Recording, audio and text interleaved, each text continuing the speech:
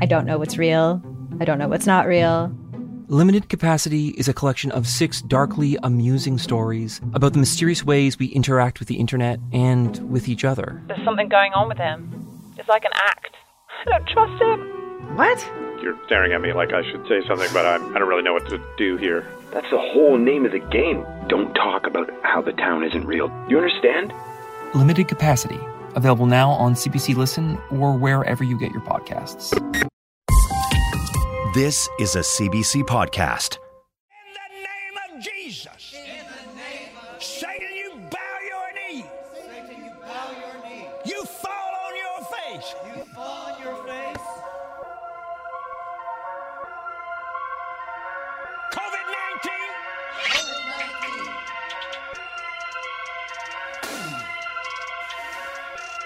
I blow the wind of God. The wind of God. On you. I blow the wind of God. The wind of God. COVID-19. I blow the wind of God. The wind of God. COVID-19. Blow the wind of God. The wind of God. COVID-19. Blow the wind of God. The wind of God. Well, this week is gonna be a little different from the last week and the week before that and the week before, because every week is a unique week, just like Everything's very different. Yep, just like our fingerprints and our anal prints. This is a unique episode. I hate this podcast. Wow, Jesus, Wow, Brian, that was a really negative way to start this that's- episode. I'm just Brian. kidding. This is my favorite a- show ever. It's a real big I letdown to kinda hear you hope feel so. that way. This week actually is going to be a little different because we are not going to have a little preamble where we joke about and talk about what's in the news, because I feel like the conversation that we are about to throw to right now is very important because it touches on mental health in a really really a digestible and an interesting way. And also, I think it's actionable way. In an actionable way. That's a good way of putting it. Yeah. And I also feel like our guest this week, she was so spectacular that I really just want to put it right up front, like right at the top of the episode, because this was a really, really wonderful chat. We sat down and spoke with Dr. Emily Anhalt. She is a therapist who lives in the U.S. and is doing some really, really cool work. We dive pretty head first into the world of like social anxiety during the times of COVID.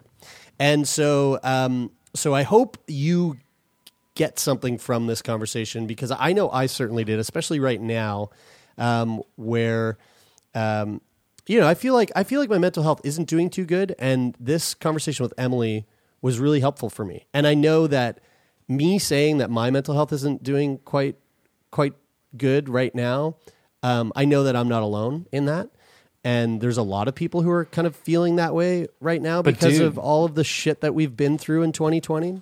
So, dude, definitely don't say that. This is a Feel Good Friday episode, and you're just kind of bumming me out saying that. I think that's problematic that you say it like that. I'm just kidding. I want to talk to you about it.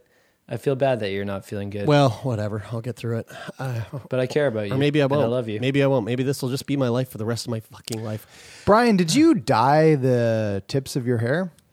Yeah, they're frosted. No, you didn't. Did you actually, though? They do look a little lighter. They do. No, dude. Maybe it's the background. It's just getting that vitamin D. Mm-hmm. It does. It's a good haircut, though. You look good. Mm-hmm. All right. Thanks, well, man. anyway, I hope you enjoy this conversation. We'll come out on the other end of it and have a little chit chat. Enjoy.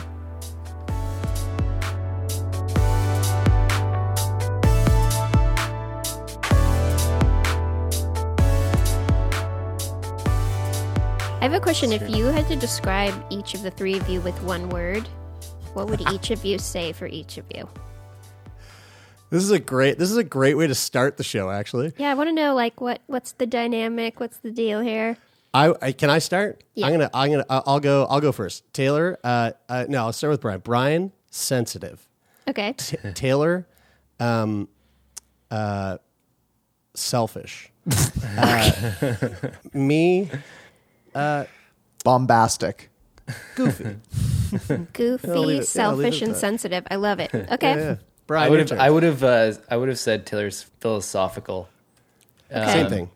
I infiltrated your brain with my with my bio earlier today. Jeremie is verbose. Verbose. Okay, good to know for this interview. It's a good fucking word. What does that mean? Talks a lot. What about you, Brian? This is true. Sensitive, yeah. Oh, okay. Empathetic, Love it. I like to think. Nice. Oh my God, using or expressed in more words than are needed. That is exactly me. That is exactly you. I would also probably then say verbose or stick with bombastic for Jeremie. Okay. I would say, really good I just had it on the tip of my tongue for Bri. Oh, vulnerable. And for myself, measured. Nice. Love it. Guys, Have a sense of you I'm a little butthurt here. Bombastic, high sounding, but with little meaning. Inflated. Jesus Christ, Jared, I do not echo this. I'm Dude, shocked. you called me. You described me as selfish. Jared, I would also say that was your just spitting- one word for me. Just spitting truth. I love you, but just spitting truth. Hey, look, I'm not going to make this all about us, but Jared, I would say that you're charismatic as well. Thanks, Fetty. That's Emily, right. how would you describe yourself? We've been one talking word? for 2 minutes. What would you say? about you three. How about ask me at the end of this? What would you say for yourself? We'll wrap it up. For myself, maybe I'll give 3 words for myself. I'd say empathetic, eccentric, hungry. Nice. Okay, well, we'll keep this short so you can feed yourself. Very descriptive. I ate right before. Don't worry. Dr. Emily, how do you say it? Is it Anhalt or Anhalt? Anhalt. That's in Canada. We would say Anhalt as well. Yeah. Emily, you are calling in from San Francisco, lovely San Francisco. Yeah, it's pretty perfect here. Yeah, it really is a special place. I think like everywhere on the West Coast is pretty special, though. I would agree. That's true. But San Francisco the most. I'm really excited to speak to you today because you are. Well, why don't you let our guests know what it is you do for a living? Sure. So I'm a clinical psychologist. I've been practicing about 10 years, and I specialize in a kind of psychology called psychodynamic or psychoanalytic psychology, which is the belief that who we are and the way we move through the world is very complex and layered on all of the experiences we've had. And the type of therapy that I practice is less about telling people what to do and more about helping people understand why they're not doing the things they already know they need to do. You know, the ways we get in our own way, all of that. So I've been seeing patients about 10 years, but I also have a big belief in the importance of proactive emotional health. I call it emotional fitness. This idea that most people wait until something's really wrong to get support, and that if you think about going to therapy more like going to the gym and less like going to the doctor, then you'll actually prevent a lot of the emotional issues that ends up sending people to get support later on. And you know, it tends to be easier to prevent things than fix them. So I've spent a lot of years conducting research on what emotional fitness actually looks like. I did a really big research study a number of years ago where I interviewed 100 psychologists and entrepreneurs about what makes a leader emotionally healthy. And I did something called an interpretive phenomenological analysis, which is an overly fancy way of saying that I transcribed all of these interviews and I coded them for themes. And these themes of what makes someone emotionally fit were self-awareness, empathy, the ability to play, curiosity, mindfulness, resilience, and communication. So I started building out all kinds of content around these 7 traits. And then about 2 years ago, I met up with a woman who's now my co-founder, and we raised money to start an emotional fitness gym company. Essentially, we're opening brick and mortar spaces where people can be matched with a licensed therapist. They can take classes on these 7 traits, and it's all really grounded in community. So the idea is let's have some visible and accessible spaces where you can work on your emotional health the way you would go to any gym to work on your physical health.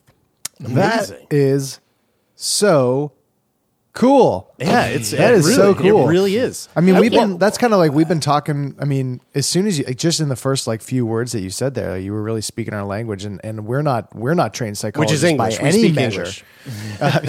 And like we have no idea about psychology on an actual smart people level. Yeah. But we talk about it a lot, and one of the things that we've often made comparisons to is proactive mental health, and and not waiting until you think that there's something wrong to take care of your mental health. And it sounds like you've really built out an incredible process on how you can like actionably do that, which is amazing. You know, in kind of in talking about that idea specifically, I imagine that, you know, this concept, to me, it was pretty foreign before we started having like these open, authentic conversations that we have on Sick Boy podcast. And I'm wondering if there was a challenge, or there's been a challenge for you in kind of like educating the market that this is something that is important and they need to be doing, because it's oftentimes not something that we think about. So if you're building out these like brick and mortar facilities, is it hard to get people to show up? Yeah, I mean, right now, the way people typically engage with mental health is very reactive. Like, most people think of therapy as something that you do when you're unwell or in a crisis. But in my opinion, it's a little like starting to do cardio for the first time when you're told that you have early signs of heart disease. You know, like, it's never too late to start, but emotional health issues are, you know, easier to prevent than they are to fix. And so our goal is to help people see that building their resilience muscles now will prevent issues later.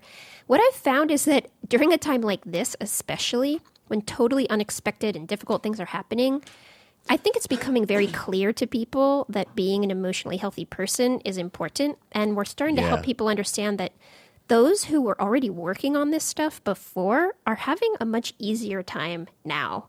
Right? Just like if you worked out a lot and then all of a sudden you were in all of these unexpected races you had to run, the person who was already training is going to do better. And COVID, in a way, is like this totally unexpected obstacle course we've all been forced into. That's such a great analogy. That reminds me of an article that I read the other day. And I'm kind of curious to get your thoughts on this. We don't have to go deep into this because this is really, really silly. But the title of the article was like, fans of horror film statistically seem to be doing better during the pandemic than people who don't like horror. And so the article was like, it sort of has like trained them to be okay in moments of chaos and moments of fear and moments of like uncertainty.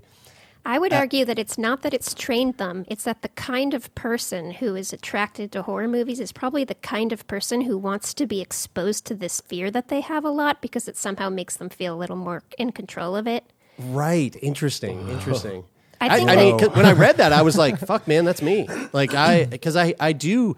There is this sort of like, I do feel like I'm in a movie. Like, there is this like excitement. You're moving in this very fluid There's way also, right now. I've heard that people who have a lot of anxiety are actually in some ways doing better than the average person. One, because it's like, hey, I've been preparing for this my whole life. I told you all bad things were going to happen.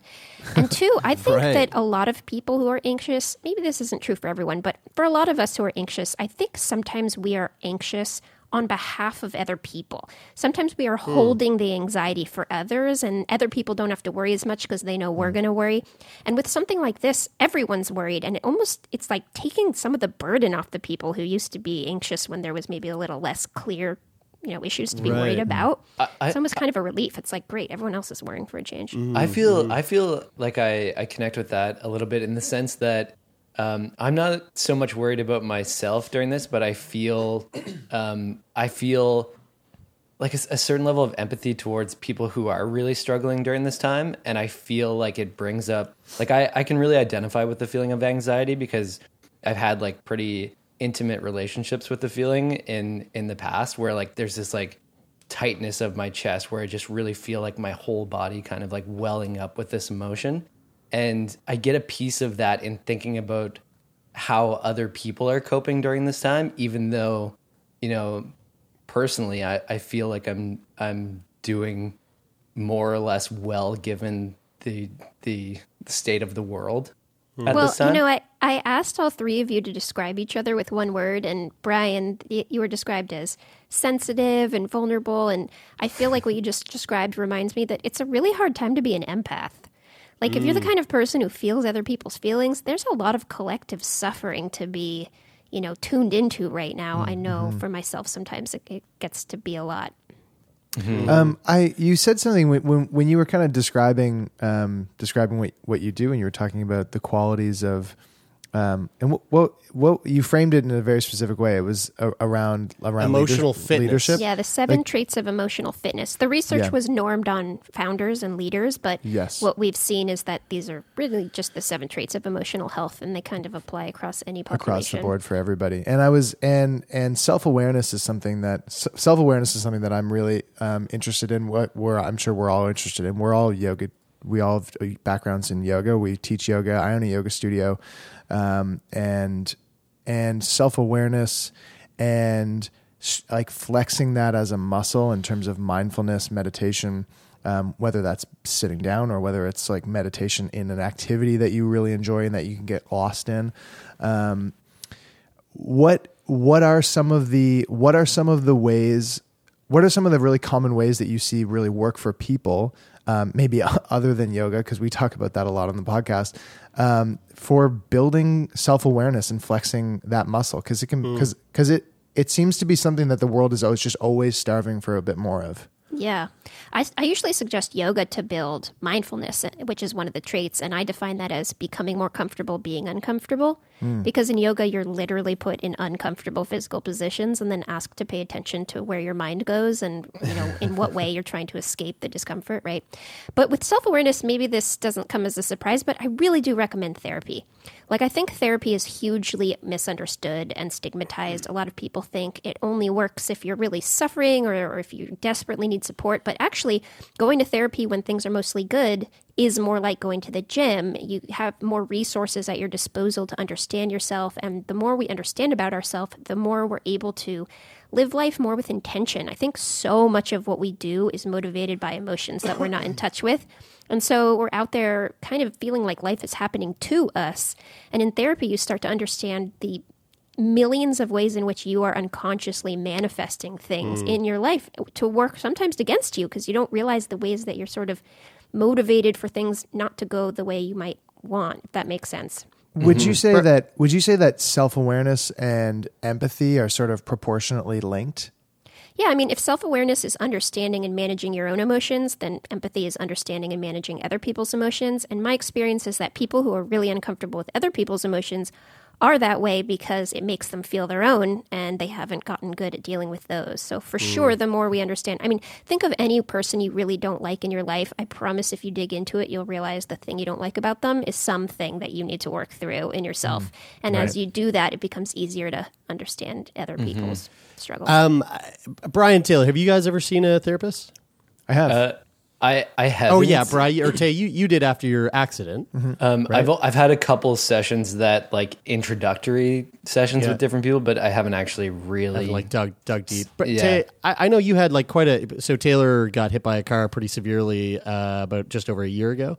Yeesh. And you were seeing a therapist after that to I mean I don't want to put words in your mouth, but correct me if I'm wrong, but like to dig into whether or not there was some PTSD from that event and to manage all of the stress and emotions that came from that traumatic event that you went through. What was that? I just want to throw out there that seems like a really great way or time to seek a therapist when something really hard happens to you. But what we don't realize is the, metaphorical car we're going to get hit by is around the corner for all of us. And it's a lot. We're getting hit by it right fucking now. Right? Totally. Like we're literally being hit by that car right now, For sure. And I think that trying to find and build a relationship with someone in the midst of a crisis is really hard versus if you already have that relationship going and then the hard thing happens, that person's already really set up to support you in a different way. Right. Yeah. Just an asterisk on this part of the conversation that I think is important to mention is that one of the reasons why I didn't go and seek further therapy sessions was the cost of it. Frankly, like I had a referral to go once, and I went, and then at $130 a session after that, it just didn't. And look, like I pay money for gym memberships, and I pay money for other things, and so is it like for me personally, who is in the position where I could afford to do it? It's more of an excuse than it is a reality. But there are people who obviously aren't in the position where they can pay for private therapy. Well, Brian, that actually, that's a really good transition into one of our questions from one of our patrons who knew that we were going to be speaking to you today, Emily. This one comes in from Megs, and her question is, do you think how mental health care is funded will change post-COVID? It has been a huge mental health stressor, and paying has been a barrier to care.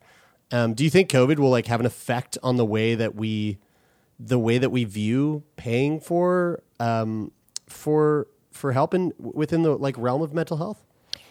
Well, I can share what we've seen. So one of the things we're seeing is that companies are a lot more willing to pay for mental health on behalf of employees because it's becoming so abundantly clear that if you're struggling with your mental health, it's really hard to do good work, and that no one is immune to struggling with their mental health. It's not like a you versus me. It's we're all in this, 7-layer dip of bullshit insanity together right now, and so we all kind of get it.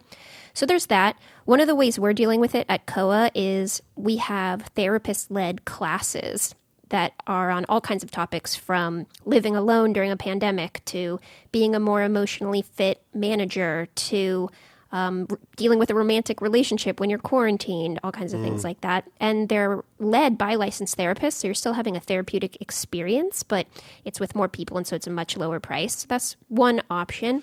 The other thing, though, is it's just so expensive to become a therapist that I think long-term, the only way things are going to change is if it starts to be more possible to get this degree without being $250,000 in debt, which in the U.S., a lot of people have to be in order to do this kind of work. So I think that's going to have to change. But I think it's just becoming so much more clear that it's an everyone problem. And what I'm hoping, too, is insurance companies are going to start to realize that covering mental health will actually save them money in the long run for physical health issues, because the two are so tied together. Yeah. Can you tell us about COA and what COA is and what COA tries to do? Yeah, so COA is the gym for emotional fitness, essentially, right? And so we have brick and mortar spaces opening, though, of course, those are on hold for now, and we're focusing on a digital experience. And so we do matching for people to help find them the right therapist, because that's the thing. There's a lot of bad therapists out there, unfortunately, and finding the right therapist is really hard, and the relationship between you and the therapist is the most important thing. So we take some of the guesswork out of that. We have matching specialists that help match you with the right person, and then we have these therapist-led classes, and then it's all really grounded in community. So the idea is, what we say is mental health is an individual journey, but it should be a communal pursuit. Just like going to the gym, you're going to have to lift your own weights. No one can do it for you, but doing it alongside a bunch of other people who are lifting weights makes it feel much more doable and more fun. So that's what we're trying to create. And so everything is online right now. Therapy matching is only in California for now, but that'll expand soon. And the classes are for everyone, anywhere in the world. And they're all led by our therapists and are really fun. Amazing. Great way to meet other people. Yeah. I really love just the notion and the effort put into just framing it up the same way as a physical exercise, in a way that whether you've been super active your whole life or not really, everyone gets it. Everyone gets the idea of the gym, and even if you haven't spent a lot of time there, you've probably tried it out once or twice, and you get it. Well, they get it now, but think of 15, 20 years ago, if someone said, "Oh, I'm going for a run," or "I'm doing a yoga class," people would be like, "Yeah, right, outlier. What? That's weird. That's strange. What are you running from?" or whatever. And now people are like, "Yeah, of course, running, jogging." And that's what we're trying to do. My goal is in 10 years, people think about therapy the same way they would going for a run or taking a group class. Yeah, well, that's kudos, because it sounds like you're doing an amazing job, but undoubtedly a strong headwind, I'm sure, that you are facing in terms of, it sounds like you are a part of the spearhead of sort of changing the narrative or changing the perspective around how we think about mental health and how we think about mental fitness. Yeah, thanks. And, I've gotten a lot of people into therapy in my life, and I'll tell you, it's never from me talking about myself as a therapist. It's me talking about myself as a patient. It's here's what I learned in my therapy, and here's what's changed as a result, and here are the ways in which I feel more meaning in my life and why I'm succeeding more, and here are the epiphanies I've had. And, it's very compelling to hear someone who's mostly doing fine in life share how big of a change they've made. And so that's another thing we're trying to spearhead is, can we lower the stigma by just helping people feel supported in sharing their experience and then making it easy for others to follow suit. Sick Boy Podcast will be right back after this word from our sponsors. porn, Satan, drugs, therapy. It's not just the list of what I'm up to this weekend. I'm comedian Kiki Anderson, and those are just a handful of the taboo topics I've poked and prodded at so far on my podcast, Indecent, the show where we peel at the wallpaper of polite society. Each episode digs into the dark underbelly of our culture to dissect the things we aren't allowed to talk about around the dinner table, featuring conversations with comedians, activists, journalists, academics. They all help me figure out the who, what, and why behind what is and isn't acceptable behavior. Indecent with Kiki Anderson, where NSFW meets LMAO. Mwah. Did you ever attend therapy before you like went on that journey to become a therapist? So I went to therapy as a kid. I have really raging ADHD, so my parents sent me to therapy as a kid to deal with that. But I didn't do the sort of really deep, kind of therapy that I do now until I started school. But when I started, it wasn't because I thought I needed therapy. I thought myself to be very self-aware. Like, oh, people come to me with their problems, Right. And I just started therapy because I thought it'd help me learn how to be a therapist. But cut to, 6 months later, my mind just being blown at the back of my head by all of this shit that I had no idea I was doing, and all of these decisions I had no idea were leading to all these consequences I was unhappy about, and all these ways in which I was perpetuating the very problems in my relationships that I was bemoaning other people for. And it just gave me so much more control and agency in my life. And I think that's what really allowed me to take this path is I know it works because I've done it from both sides. It's like really profoundly life-changing if you're in a position to do it that way. Yeah, it sounds like a bit of like the cornerstone of self-awareness in the way that a famous yogi who's kind of massively responsible for yoga being widespread across the world. He kind of published some of the first books that became really popular in the 60s, BKS Iyengar.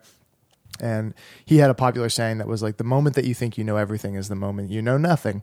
Totally. And that you don't know what you don't know. Yeah. And it's almost like being in a perpetual state of needing to know more because because you have like a really healthy sense of, I don't know enough. Like I just is 100%. such a healthy position to be in. And that more like, I don't know if calling it an egotistical place, but thinking I know everything, and which is a place where I spent a lot of time in my early 20s, in my like late teens and early 20s. That was like my epicenter was being in a perpetual state of I know everything, and I am the authority, and I'm the best sort of state. Yeah, and you don't think that way now. And I don't think that way now. Now I think I'm very small, insignificant. No, but I feel like that self-awareness it's really hard to achieve self-awareness by yourself. Right. Because we are who we are in relation to other people. And what I think makes therapy so special is the relationship you form with your therapist becomes like a microcosm for all of your relationships. And it becomes this petri dish where you get to practice and understand and be reflected things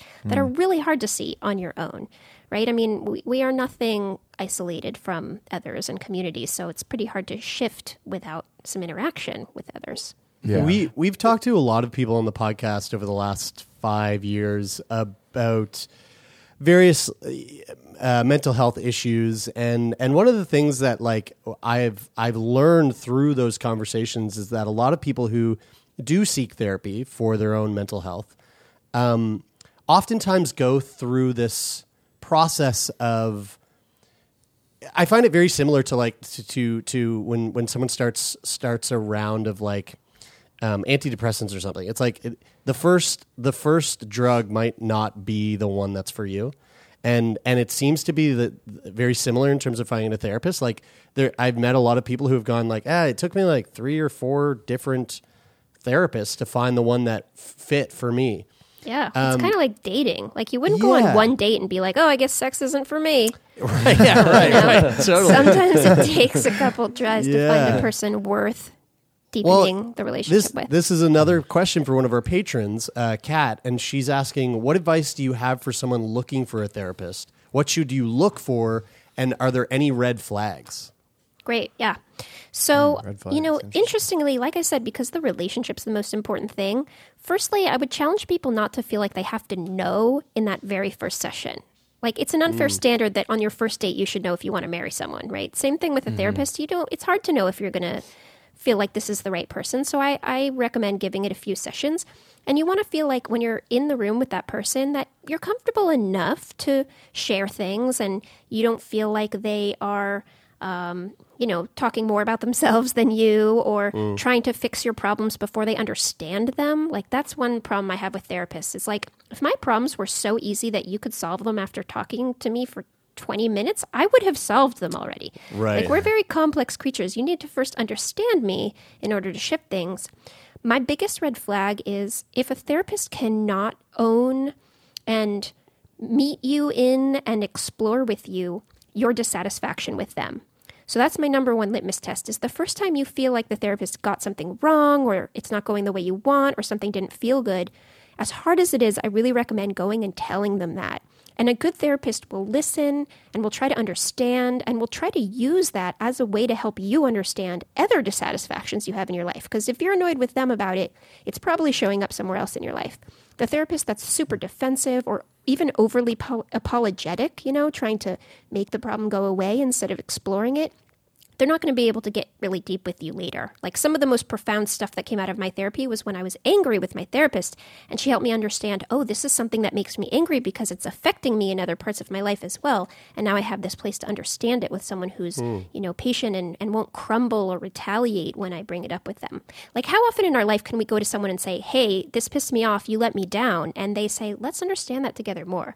Like there's not many places where you can do that. Yeah. It would be amazing if you could do that in all of your relationships, though. Right? I mean, I wish parents could be more that way. Tell me about it. I wish my mom was more like that. Don't we all? I had a Don't question say that too about- loud, Brian. Your mother's upstairs, and if she hears you, it's going to be a whole thing. Sorry, it's going to be a whole thing. I had another question about the stigma around going to see a therapist, and I know I've definitely been at a point in my life where I've felt that I have things like so perfectly balanced on this like fine like tightrope line where like it's like there's all this stress and anxiety around like just barely holding everything together, and like there's almost a fear that going to like a therapy session will just have everything unravel, like the things that you believe to be true in your life, and then all of a sudden you go in and you explore them deeper and you realize that fundamentally things aren't the way that you have like sculpted or shaped them to be. And I know that seems like a little bit kind of ambiguous. No, you're expressing what keeps most people out of therapy and they don't even realize it. Like it's a really scary, vulnerable thing to face things you've been working really hard not to face and to have someone show you things that are really painful to look at. Like, of course, we have hesitance, and the part of us that wants to keep us protected is saying, oh, it's too expensive. You don't have the time. It's not the right time. It's not worth it. And that part is saying, oh, please don't make me look at this really scary, shitty stuff that, I've put walls around. And it's true that sometimes you feel worse before you feel better in therapy because you are undoing some of those defenses in order to look at those things.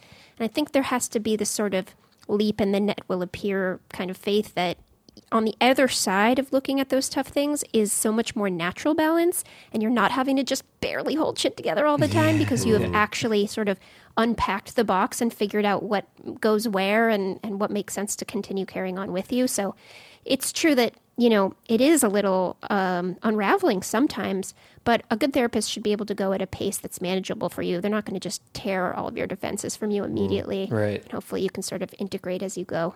It reminds me of Brian, your description there, and then your response, Emily. It kind of reminds me of some of the hesitancy that I've like felt sometimes around psychedelics, like around taking a psychedelic. Like, I'm going to go into this. I totally agree. I'm about to go into this like deep dive experience, and like, what's going to come up? What's going to happen? What am I going to think of? Is it going to be scary? Is it going to be exciting? Like, ooh, do I want to go there? Do I want to face that right now? And I'm like, you do, man. Like tonight to the night. It's gonna be good. Jerry, you're adding stigma to psychedelics now. Come on. No, but I'm saying, I'm talking about them in a really positive way because I think that is the really positive thing to do. I mean, like I remember speaking about being like really overly sure of myself in my early 20s. It was going to my first yoga teacher training and sitting in a circle where we're all about to, say to each other why we're there and like what we want to accomplish and like what our goals are. And I'm just like shitting my pants thinking, oh my God, I have to say something that means something and be truthful to these people. And I don't know how to do that because I've never really done that before. And I'm about to do it, and it's really scary, and I'm sweating and my heart is racing. And, you know, like, I'm one person closer to being in my turn. And it's really scary to face those things. And it's like, you know, you see that in, you know, whenever somebody takes up any new endeavor, you know, like, you know, Brian, I want you to come on this group ride on Wednesday night. I'm sure that there's a bit of that in you when it comes to that. There was that with Jeremie and I when we went to our first jiu-jitsu class, like thinking, oh my God, what's it going to be like when we go there for our first time? This apprehension of the unknown. And I was just afraid. I was like, I don't want to karate chop someone to death by accident because I don't know my own strength. And, you know. You are very powerful, provided you know how powerful but you like are. your emotions, Yeah, that's right. your emotions and like how you know, your emotions are, I think, the same. Emily, I want to ask you about plant medicine. I know that like there's been Jesus Christ, we're opening this can of worms. Well, I'm curious from right, a professional perspective. Like I've heard a lot of advances that they've made in kind of research around you know, using ayahuasca, for example, in spiritual ceremonies to look inside, and psilocybin, for example, and even in like more clinical settings. Do you have an opinion or perspective on the use of plant medicine in proactively taking care of your mental health? Yeah. So I think there's huge potential in it. I actually was part of the ketamine trials that happened in California. I saw a couple patients who would have ketamine infusions paired with therapy, and I saw it change their lives. I know there's a lot of potential, all kinds of things to be had. My concern with it is that a lot of people are doing it non-therapeutically. They're doing it on their own and in settings that aren't really safe.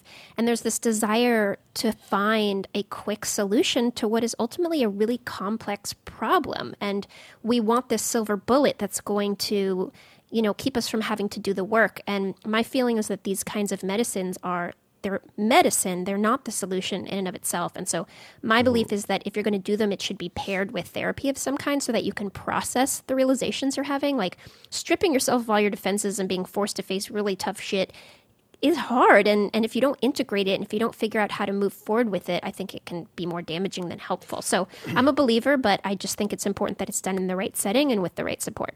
Cool. I mean, anecdotally. Yep. Anecdotally. If you would have just owned it right from the beginning, it was totally fine. Don't worry, we'll fix it in post. Anecdotally, so I'm someone who You dabble? I take part in psychedelics quite regularly, and actually, as of late, like quite recently, I've been questioning personally, like, is this what depression feels like? Like, am I dealing with depression perhaps? And this is a full disclosure right here. Like what I'm saying is not, I'm not condoning anyone to do this. This is like my own journey, and I feel very comfortable in sharing this and comfortable in doing this myself because I know myself enough that I feel comfortable doing it. But this past weekend, I was like, I think maybe I'm depressed. I'm going to take a bunch of psilocybin and go explore like what that is. And oddly enough, I came out of that experience with so much more clarity where I went, oh yeah, no, you're not okay. And like trying to like figure it out yourself isn't going to work. You need to see someone now. Like you need to see a specialist. You need to see a professional who can actually like talk to you and help you through this. Like this isn't some temporary, you're just sad for the time being kind of thing. But for me, the use of psilocybin was very helpful in making that clear. In finding that clarity and going, wow, yeah, no, you're like, you need to take the next step. Anyway, that's just a little personal note. Speaking of my own mental health and my own struggles, I'm going to ask you a question, Emily, and feel free to send an invoice to Lauren after this because I'm looking for some therapy here. So I know the U.S. is kind of a bit of a shit show when it comes to COVID. I'm bit. not sure, a little, but touch. up here in Nova Scotia, things we're doing quite well. Like we're on our 5th day straight where we've had 0 new cases, and before that we were. I mean, there was we had a good 20 days with no new cases. So effectively right now there's no COVID in Nova Scotia, and people are starting to get back out into the real world and to socialize, and cafes are opening up and restaurants are opening up. People are living their lives. I live with cystic fibrosis, so I'm immunocompromised.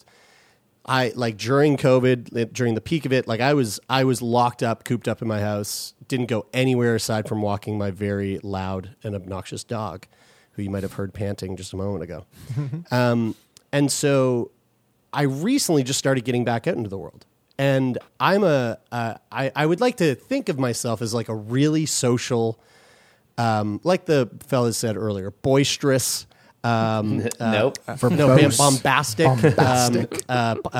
Meaningless, pointless words, whatever it was you said. But I'm a pretty social person, and so my first outing, my first time back out into the world, I had about 6 friends that said, "Hey, do you want to come to the beach?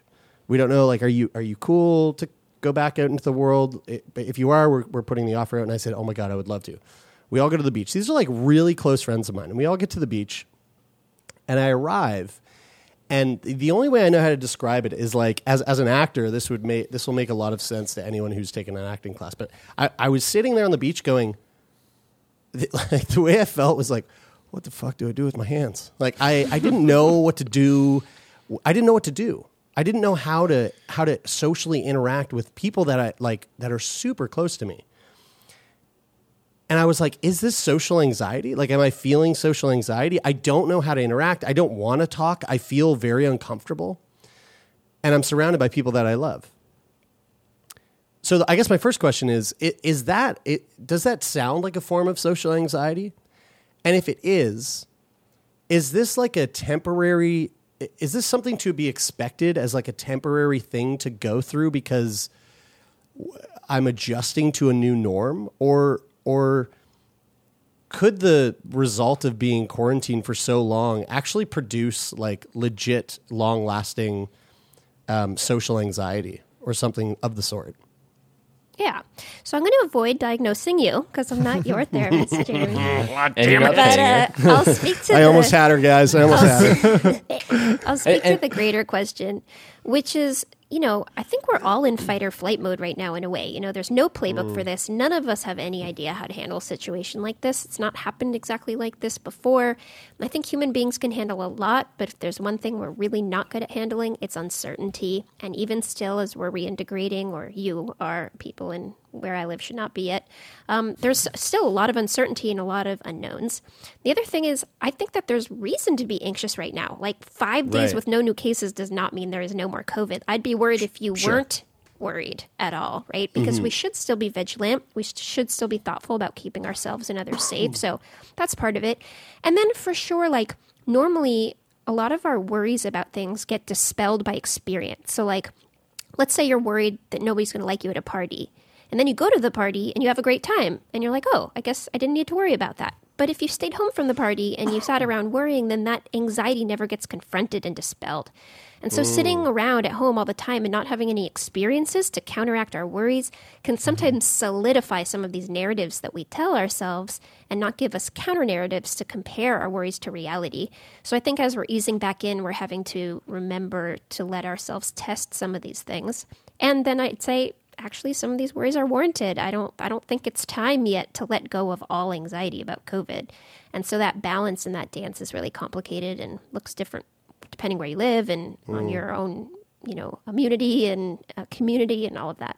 Mm-hmm. One of the things I kind of think of when I hear that, when I hear you share your story, Jerry, I just got out of 2 weeks of isolation here on the weekend as well. And we went and had a gathering with some close friends at another friend's house. And I felt all day like I was feeling some level of social anxiety, and but I didn't feel that in the morning when we were heading out there. I biked there with Taylor, and when I'm on a bike and when I'm moving, I just feel like it's easier to like, you know, engage in conversation and just be myself. And for me, there's been this level of like tying, I've always kind of like paired my mental health with my physical health.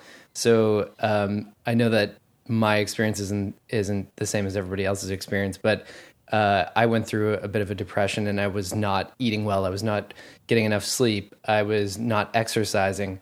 And when I started to do those things, it had this really positive impact on my mental health.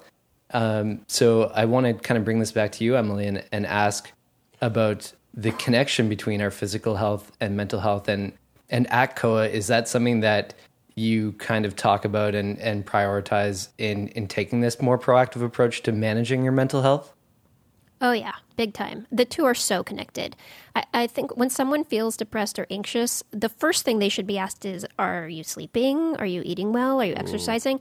And I'm not saying it's correlation, not causation, because it goes in both directions. When we're depressed, it's harder to get ourselves to exercise. But when we don't exercise, it's also easier to get depressed. Like, these things actually really do make a big difference. So that part's important.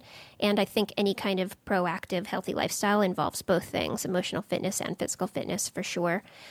So that's definitely part of it. At COA, that's just part of the conversation always. Anything you're trying to improve, you should be asking yourself questions on both fronts. The irony, though, and the tough thing about it is, again, one's really hard to do when the other one's not going well. But if we can kind of push past that activation energy, if we can just summon enough to get ourselves to make that first step, it will often have a big ripple effect and will make anything else we're trying to do for ourselves easier. Is there just kind of build off that question there, Briar, to piggyback off it? Is there something in the presence that is offered by physical activity that when I think of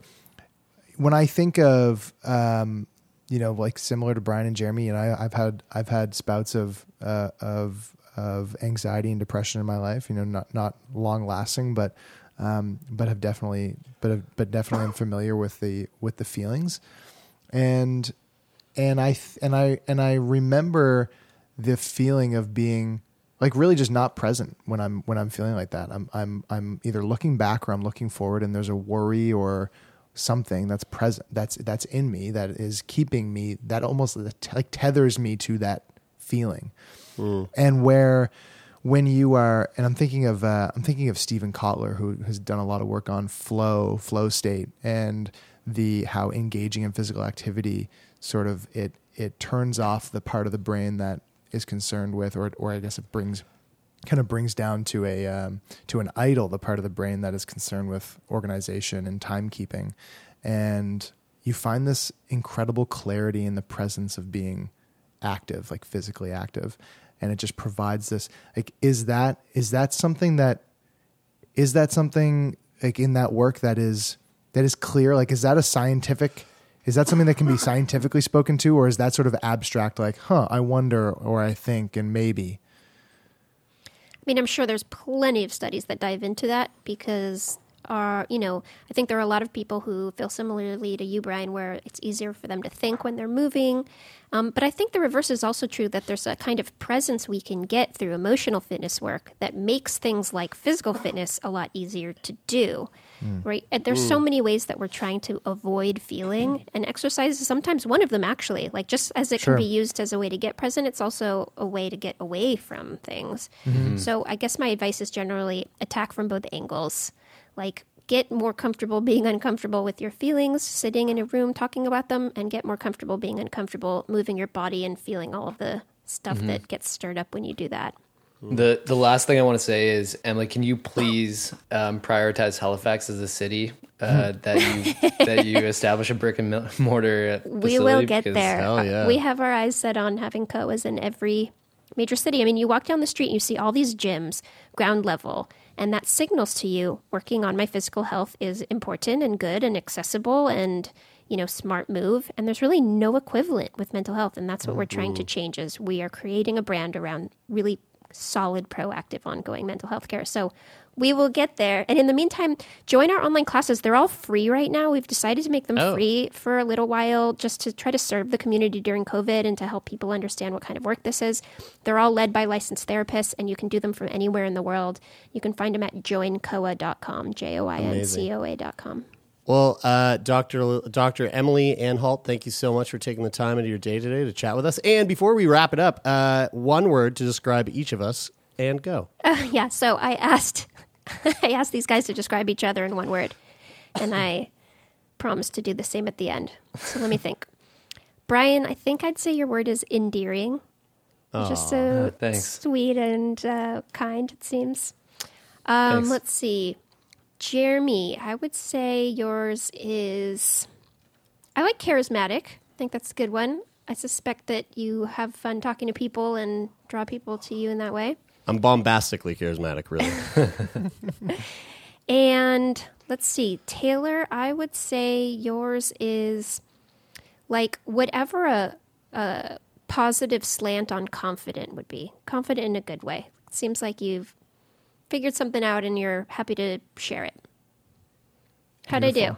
Do those land? Great. I think that was pretty damn good. Taylor, I'm surprised you didn't say, I know. I knew it. That was weird. Hey, man, when I was 21, I would have. Emily, thank you so much. This was really, really fun. Thank you all. You're lovely humans. I'm excited to dive more into all of this and to stay updated, hopefully, on how you're all integrating emotional fitness into your own lives. Absolutely. Thank you.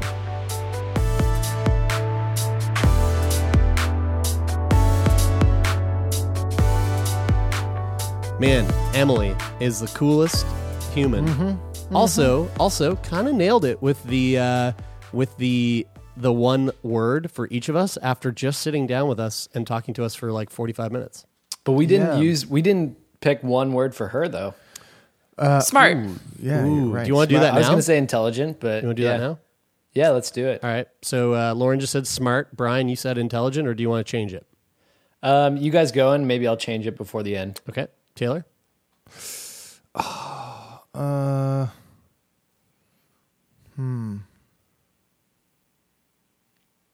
Endearing? Man, you stole my word. I literally said that in the group chat after. I was like, wow, what an endearing guess. All right. That's the word she used for me, though. Right. So I guess you it's can't not fair. use that Can't word. use it. Yeah, I got to come up with a better one, Taylor. Sorry. Yeah, I would say insightful. I'm going to say relatable. You know, she felt like someone that I could sit down and have a couple brewskis with and feel like I can relate to this person. Yeah. And you could also you know what? tell her all about your mental health, and she might be able to help you. And probably charge me some money for it. If you have a word to describe Emily and you're listening to this and you want to send it to us, just put it on Twitter and tag her in it. Yeah, good call. You can do that. Yeah, that's good right. idea. That's a really good idea. Yeah, I felt really interesting about that. That business. I mean, it was pretty crazy the first few minutes of that conversation. Like we've talked about that in a theoretical way for 5 years. Talk about what? What do you mean? Proactive mental health. Oh yeah. Doing things that make you more. I don't think we ever used the word like mental fitness, but that's what we were talking about. It felt like the conversations that we've been having. Yeah. In theory for the past 5 years were put into this like really like tightly thought out package that is, and the result is like a business that helps put that into action for the public. It is really cool. She used the term emotional fitness, but yes, I really like that idea, and I could see like, man, it would be really neat if Coa like takes off, you know, and we have these emotional gyms or these mental gyms that kind of pop up in our neighborhoods. I really like. I just think that's just the bees freaking knees. She really had me at the word gym. You know, as soon as I heard her say that, I was like, all right, I can't lift a lot. I can't wait. I can't wait to lift some emotion. Oh, I'm just feeling like I'd like to get in there and do some reps. Got some emotional gains. Just Yeah, some got reps some of eye sweat coming out. emotional fitness. Got some eye sweat coming out. In lesser circles known as tears. Yeah, that's for the emotionally unfit. At the emotional gym, we call it eye sweat. No, emotionally fit people cry more, guys. Come on. That's what I mean. Yeah. You're working out your emotions and you're getting that eye sweat going. Yeah, totally. Yeah, unless you're like our guest that's coming up in a couple of weeks, where they don't have tears. So, spoiler alert! Teaser. A little teaser for you there. So yeah, I kind of alluded to this at the beginning, but like I feel like this conversation with Emily was very timely for myself personally because, mentally and emotionally, I feel like I haven't been doing okay, and it's like I really, really recently have come to realize that I've been in full denial about that. It's so funny. I was having this conversation with Bridie, and I think I actually mentioned this on Turn Me On, but Bridie and I were talking about it, and I always picture like the idea of, let's use depression, for example. I've always thought of depression as like a tangible feeling, almost like a physical pain, right? Or it's like if you are in a real deep funk, a real deep depression, you feel it and you know it. Mm-hmm. Whereas I might be, and maybe that's totally true for some people, but I'm starting to realize that like it can be a really sneaky thing, and it can even be like Jared, do you identify with the feeling of like, I think of two words. I think of malaise, just like a general like not really like. Can you put a little more emphasis on that, Bri? Malaise sounds like it would be really good on toast. Does that? Malaise. You guys like malaise? Malaise. But the other word would be apathetic. You know, like you just don't really, you just feel like a lack of caring. I'm asking you, Jared, like, do you, like, is it more like you feel like this sense of just like general, like. Let me put it this way. We as the podcast, the four of us have like just recently received some like pretty exciting news for us, for the podcast. And we'll probably like make an announcement in the future of what that is. And it's essentially like one of the most incredible things that has happened like in my lifetime. And when I think about what we're currently going through and what's happening with this thing that I'm referring to, I think of like the words that come to mind are like deep pride, like feeling really proud and feeling really like accomplished and excited and happy. But in reality, I couldn't give a fuck. I could not give more of a fuck. There's such a lack of excitement. There's such a lack of like elation. And that was one of the things when I made that realization where I went, whoa, man, I don't think I'm okay. So like, yeah, I think that like, and then it's like, you know, look, like the house, like I'm here by myself and I mentioned this on Turn Me On the other day too, but like I went away camping and then I met up with you guys at Jeff's cottage out in Bridgewater. And while I was gone, my mom was taking care of Bigby. And she came to the house to like get some meds for Bigby. And she must have like done a deep clean to the house while she was here. And it wasn't until I returned that I realized how much I let the house go. You know, like in terms of like just like living in fucking squalor. Does that make sense? Living in squalor. If you didn't ask that question, I would have just. Let's keep. I'll cut it out. Yeah, totally. We'll fix it. Living in squalor. Got it. You know, so it's like I didn't. It's like until I came home and went, what's different here? Oh my god, it's clean for the first time in what seems like a long time. So Anyway, but Jared, did like you're acknowledging this now? So yeah. I'm curious if there was like a moment where you had this full realization that like, oh shit. Yeah. Yes, or there is.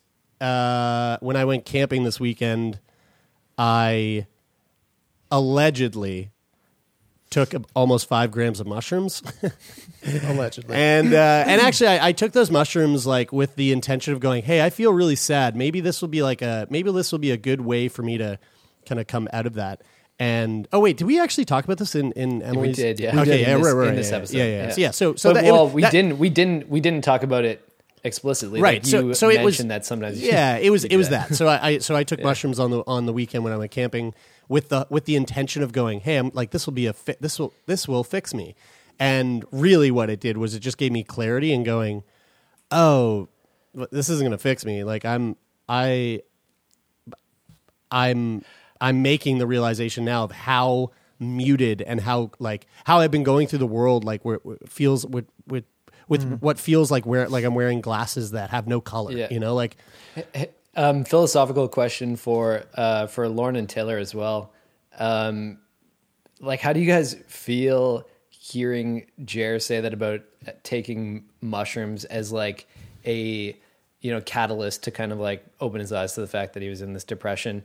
Only because I think like, hey, yeah, like I hear you, that man, if that can help, that's great. But then also I kind of think, well, fuck, is that a coping mechanism? Because like you're feeling so, I'm going to use my word, apathetic towards life. And then you're just like, well, fuck it. Hopefully this helps. And you take it. No, it wasn't a coping mechanism. It was I went into that experience with an intention of digging into why I feel the way I feel. And then when I came out of it on the other end, I went, oh, and I made some like realizations. It wasn't hey, I'm going to get fucked up this weekend. Like that wasn't. I see what you're saying though, Brian. I mean, like I know that, and the trouble is that I think anything that can be used as like, therapeutic or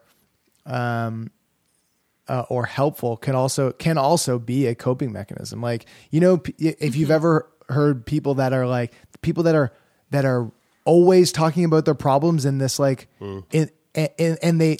it's like, it's under the guise of vulnerability and like openness, but really it's like a woe is me. Like, like pour that pity on me. So like, that's like, so we talk about how vulnerability is really good, and it is more often than not, but sometimes it can be used as a coping mechanism.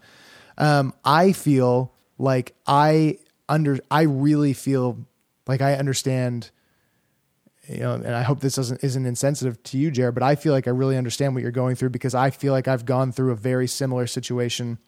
Or like, you don't know me, dude. You don't know me. I feel like there's so many similarities in the period of my life where I at the time didn't know I was in a depression, but in hindsight I recognized that it was, and it was probably like a 6-month period. Yeah. And what it was, the catalyst for it, which I would probably bet is the same catalyst for you, is a massive change in your environment.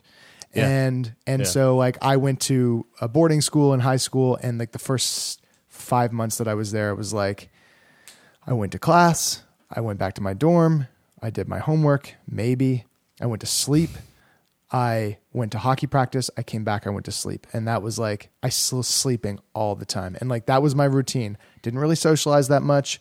And it was like some relationships that like pulled me out of that. And then it wasn't until we started doing this podcast that I actually realized that I was depressed during that time. But it was the change of environment from going from living in Halifax, all my friends, my environment, complete change of my entire world living at this boarding school in the US. And I would say that's, I would say in your situation, Jared, I mean, like, social friends all the time. Like, like you have a really great social circle that you spend a lot of time with. And all of a sudden, like cold turkey, you're, in your house all day, like nothing but digital means to communicate with people. And, I feel like I know that feeling, and I hope that both, your like exploration with mushrooms to be able to like have that clarity and that realization that you need to have conversations maybe with a therapist. And also the fact that things are like gradually shifting to where like, hanging out with some friends isn't like a strict no anymore, that things might start to, shift. Change for you. Evolve, it kind of is like, because like I also totally like the reason I was more so playing devil's advocate when I asked that question, because Jer, like I totally, my experience with psilocybin, for example, has also kind of shown me some profound things in my life. And I believe that in almost in like the same sense that this conversation with Emily was about like taking proactive care of your mental health. I find that, doing a decent dose of psilocybin on an annual basis is a way that I take proactive care of my mental health. Yeah. But like also, referencing something else Emily said in the podcast, plant medicine can't be used exclusively without using other therapies as well. So it's like, hey, like, and Jared, like, look, we've had conversations off the podcast about this lately, but like, I know that you're also looking at, talking to a therapist again too. So I know that you're not just it's not like you just took a hero's dose of mushrooms and we're like, all right, I'm fucking good now. Like I know now. No. It's not like that at all. No. But I mean, I do want to point out my that, like, coping mechanism is my drinking, which is what I've been doing for quite a while now, drinking, drinking like a little too much drinking, and like that was like a coping mechanism for like quarantine. And now it's now, and then, and then it was like pouring over into coping mechanism for quarantine and like loss of relationships and whatever, like frustration at like the state, Apple. the state. Well, don't get me started about fucking Apple right now. But drive him to the drink right away. Yeah. But that like is that. I mean, I like I've heard you say in the past a few times, like, oh man, like I think I might be drinking too much. But like I say that a lot. But at this time, I really mean it. and the funny thing is, and this isn't not really that funny, but like I'm curious, did that come out of taking the mushrooms? Were you like, oh yeah, man, yeah.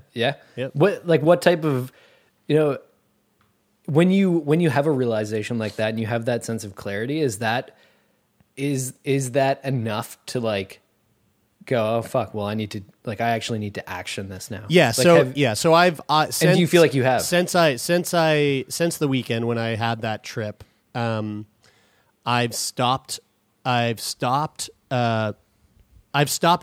funneling beer. So that was the one. That was the one thing that I was like, I need like that was the problem mechanism. Yeah. Every time I would come into your house, you'd ask me to hold it and pour while you were like holding that funnel between your cheeks. And I so was now always, you got a great back arch though. Yeah. Thank you. No, but there's nothing funny about alcoholism. It is a serious problem for a lot of people, and it's not. I don't think it's a serious problem for me, but I'm definitely like I was definitely using alcohol as a coping mechanism, like to a very light degree. I'm not getting drunk every day, but I'm also not drinking ever. You know what I mean? So it's like, I'm having at least a couple of drinks, a few drinks, 7 days a week consistently. And I don't think that's having a giant effect on my ability to get things done or be productive or like what have you. But it's definitely having an effect on my energy, probably having an effect on my sleep and my sleep apnea. And so in all these secondary ways where it might be having a slight effect, that I'm thinking that adds up, and it's just, I'm not feeling optimal in my body. And there's also dude, if you had a Whoop strap, you'd fucking know. Dude, that actually would be super helpful. Not even kidding. But there's got to be. There's always a gap between the realization that you need to make a change and actually making a change. Like I think of oh fuck, sorry, you said gap and I heard gape because we were talking about the butt chugging. No gaping. Sorry, no gaping. A gap. Got you. Gap. And like when I started riding my bike again, and really like prioritizing and really thinking like I want to ride my bike, I want to be on my bike all the time, and I was drinking like pretty regularly at the time, and especially like on a Friday or Saturday night. And like, it just so happens that the most time I have to ride my bike is on like Saturday and Sunday. So drinking on Friday and Saturday became like, well, I didn't change anything for a while. I wanted to, but I just kept on like drinking on Friday and Saturday. And then the Saturday and Sunday would roll around and I'd be like, fuck, I can't ride my bike like I wanted to. Yeah. So, and it takes like several iterations of going like, fuck. Yeah. Before you go, I'm gonna change that. Yeah. And then so like and to be honest with you, like, so you know, fuck, I did not expect us to go into this much depth, but I guess that's just the nature of a conversational podcast. We, you know, Brian and I just bought these really high end racing stand up paddle boards. And Brian finally just got back to Nova Scotia, and so it's like we took him out this week. Like, this week was the first time I got out on the water, and like it's so much fun. It's so much fun, and it was like, it was that thing where the board replaced the beer, literally. Like the night, you know, it's like I'm waking up at 7 a.m. so that I can meet you at the ocean for 8 a.m. And the night before, when typically I'd be like, all right, time to crack into like 4 or 5 tall cans of IPA. Instead, I'm going, that's going to make tomorrow really fucking like shitty. So I'm going to have 2 IPAs and go to bed at 11, as opposed to, you know, whatever, staying up playing Call of Duty until 3 a.m. Also, your brother's away, so I don't have any. I don't have the one person who's committed to play Call of Duty until 3 a.m. And I definitely don't know nothing about that. Yeah, right. So yeah, like, it's, you're totally right, Tay. It's like there's everything that's the culmination of everything that's going on right now is like it's all this big giant game of realizations, and then that requires like somewhat of a follow through. And so I'm in that crossroad. I'm at that crossroad right now where it's like, okay, do you follow through, or do you just like, it's interesting stick with the status quo and keep going? It's interesting how as adults you like it seems like when you're a kid, it's a lot easier to add or subtract things in your life and just to like make changes. But when you're an adult, habits are so ingrained that to make a change in no matter what, whether it's something that has like negative consequences or not, whether it's just something super trivial, you almost need something to put downward pressure on that thing to get rid of it. Like because we become these creatures who really are operating at like max capacity all the time, and there really isn't any room for anything else. And so if one thing comes in and it's something like that you really, really want to do, it often comes at the expense of something else. Yeah. You know, it's like if you're operating a business for sure, and there's no cash flow, and you need a new expense, it's like you kind of have to look at one of your current expenses that you want to get rid of to make room for that. Like because you're operating at max capacity. But I do want to know, like, Jer, for you at this, like, you're talking about being at this crossroads. Like, what does it take? What does it take to like actually action change in your life? Like, what does it take to actually? Well, what it would take in this very what it would take in this very moment is for my smashed iPhone that I needed replaced to be properly fucking replaced, so that I can get a goddamn new phone, Apple, and then go on vacation that I had planned to start today, which I had to postpone. So yeah, like just getting out of town and going to see my wife on PEI, and like getting away from screens for a little bit. That would probably be in addition to like just like I just want a phone. you know, I just like, want my make a phone. change. I just want a working phone. I hear you. Yeah. But sorry. like, What were you asking?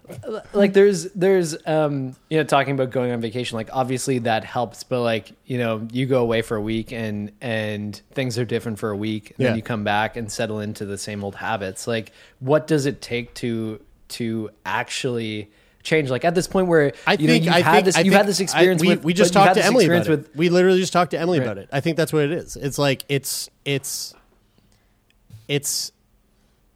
setting up an appointment with a therapist who you can talk to about this stuff, whose job it is to help you navigate these tough moments in life and to help you kind of wrap your head around all the shit that has been stacked up against you by yourself. So, I think honestly like the answer to that question is like to call up my therapist and set up an appointment and follow through with that appointment and set up a follow-up appointment and follow through with that and get into that habit. I mean, it's got to start somewhere, and I think that it's already I think it already has started with that.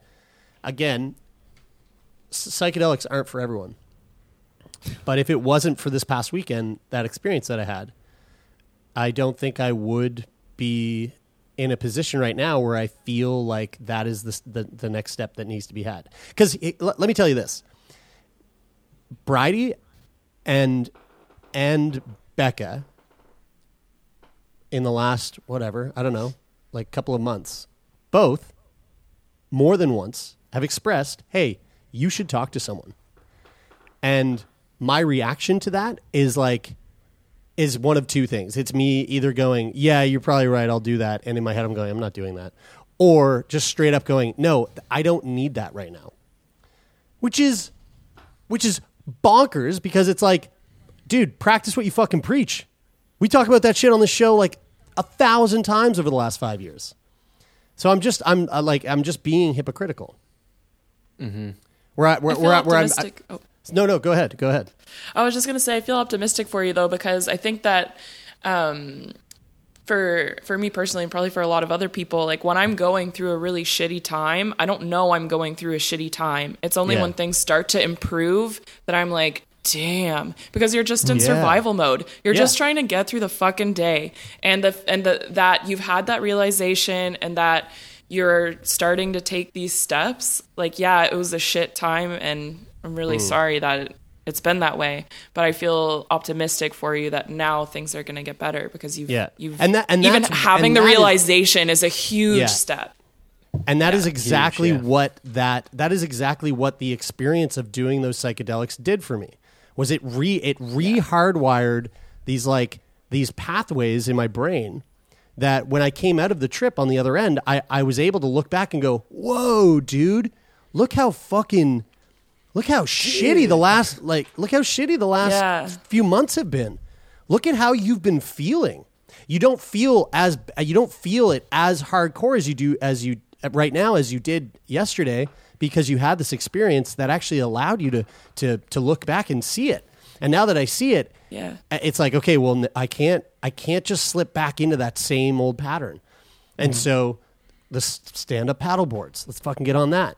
And then like get out of the city for a little bit, go to PEI, do that. Like do these things, like take these steps that are necessary to like shift the forward momentum that was going forward into like deep dark shadows, and instead change the direction and go somewhere else. And so that is, I feel like that's what's happening right now. Also, I just want to say, like, this sounds really fucking intense and deep and dark. I am in no way. I need help. I need like professional help to like talk to someone. But also, I'm not in any place where I'm like I'm going to be of harm to myself. Or you don't need to like else, compare it to somebody. No, yeah, right. Like the extremes of somebody else's experience. Yeah. Yep. You're right. You're right about that. Yeah. So anyway. Jesus well, guys, you know what? This was this was enough. Actually, I think this therapy session was enough for me. And I think, dude, you're good. I think you're good, man. I think I'm fixed. I just want to say, man, this is one of the things I love about doing this. Just to be here talking to you guys right now. Fuck the podcast and that this is a recording. Yeah, and stuff. fuck this podcast. Fuck this fucking podcast. I'm just genuinely glad that we can sit down and have conversations with each other like this, that ultimately, I think will make us better individually, but also it's just great to know that the support is here between friends. Absolutely. So, I love you guys. Sure. And I just want to put a very, very, for me personally, my personal belief, because it's worked so well for me, and we talked about it with Emily. I think that, and I know, for me, but it could be anything. It needs to be passion. It doesn't need to be physical. For me, it's physical, because when you have something physical to do, what happens when you have something physical is you're always pushing your ceiling a little higher, and it's something that you can feel, that you can push that ceiling really tangible. You're pushing how, you make new PBs and whatever aspect it is. When you hit those, it feels so fucking good. And especially in the beginning of taking on something new that's physical, you hit them so often that it's just this constant trigger of affirmation that you can do more than you thought, that you can push the boundaries. Yeah, you just get that whoop strap on, and you're just going PB. Your heart rate variability is going. This is not brought to you. This episode is not brought to you by Whoop. Your recovery score. You've seen that strain go up, but you're still recovering. Oh yeah, I talk about it in the physical realm, but I do want to acknowledge as well that it can be anything that is anything that you find puzzles, passion in, knitting, something where you can see the improvement, you can see the incremental improvement on a regular basis. Yeah, I catch butterflies. You don't freeze them, then, do you? And then make weird. And then frame them? Do you frame them? Hey, no, man, I catch weird. Them and I make them bite me to heal my problems. Framing bugs isn't weird. That's a really neat that's a neat hobby. I know, but I think you've really offended all of our bug framing. Yeah, but you don't have to kill. You don't have to kill them, dude. Bugs die. 20% of our audience. Bugs dead anyway. Bugs die. Yeah, you don't have to kill you can the bug. Frame some of them. The bugs there in the grill of my van, man. It's nasty. Okay, we should wrap this one up. Yep. I think it's called etymology. Is that what it is? I don't know. Actually, my friend BR actually does that. He pins bugs and frames them. So anyway, thanks for listening, and I hope you enjoyed that, everyone. And I hope, feel good Friday. Feeling good. Hey, dude, Friday. I know. Yeah, I know we're trying to end this, but just feel good Friday isn't just about positive conversation. It's about feeling focusing good. on feeling good, and that's taking care of your mental health. So it's very fucking good. Yeah, dude. You guys want to come over and do some just for one last hurrah, just come over and help me. Before what? Before I stop drinking, just to come over and do a little bit of butt-chugging with me. Yeah.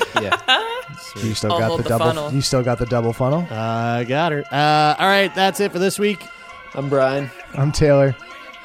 I'm Lauren. And I'm Jeremy, and this is Sick Boy.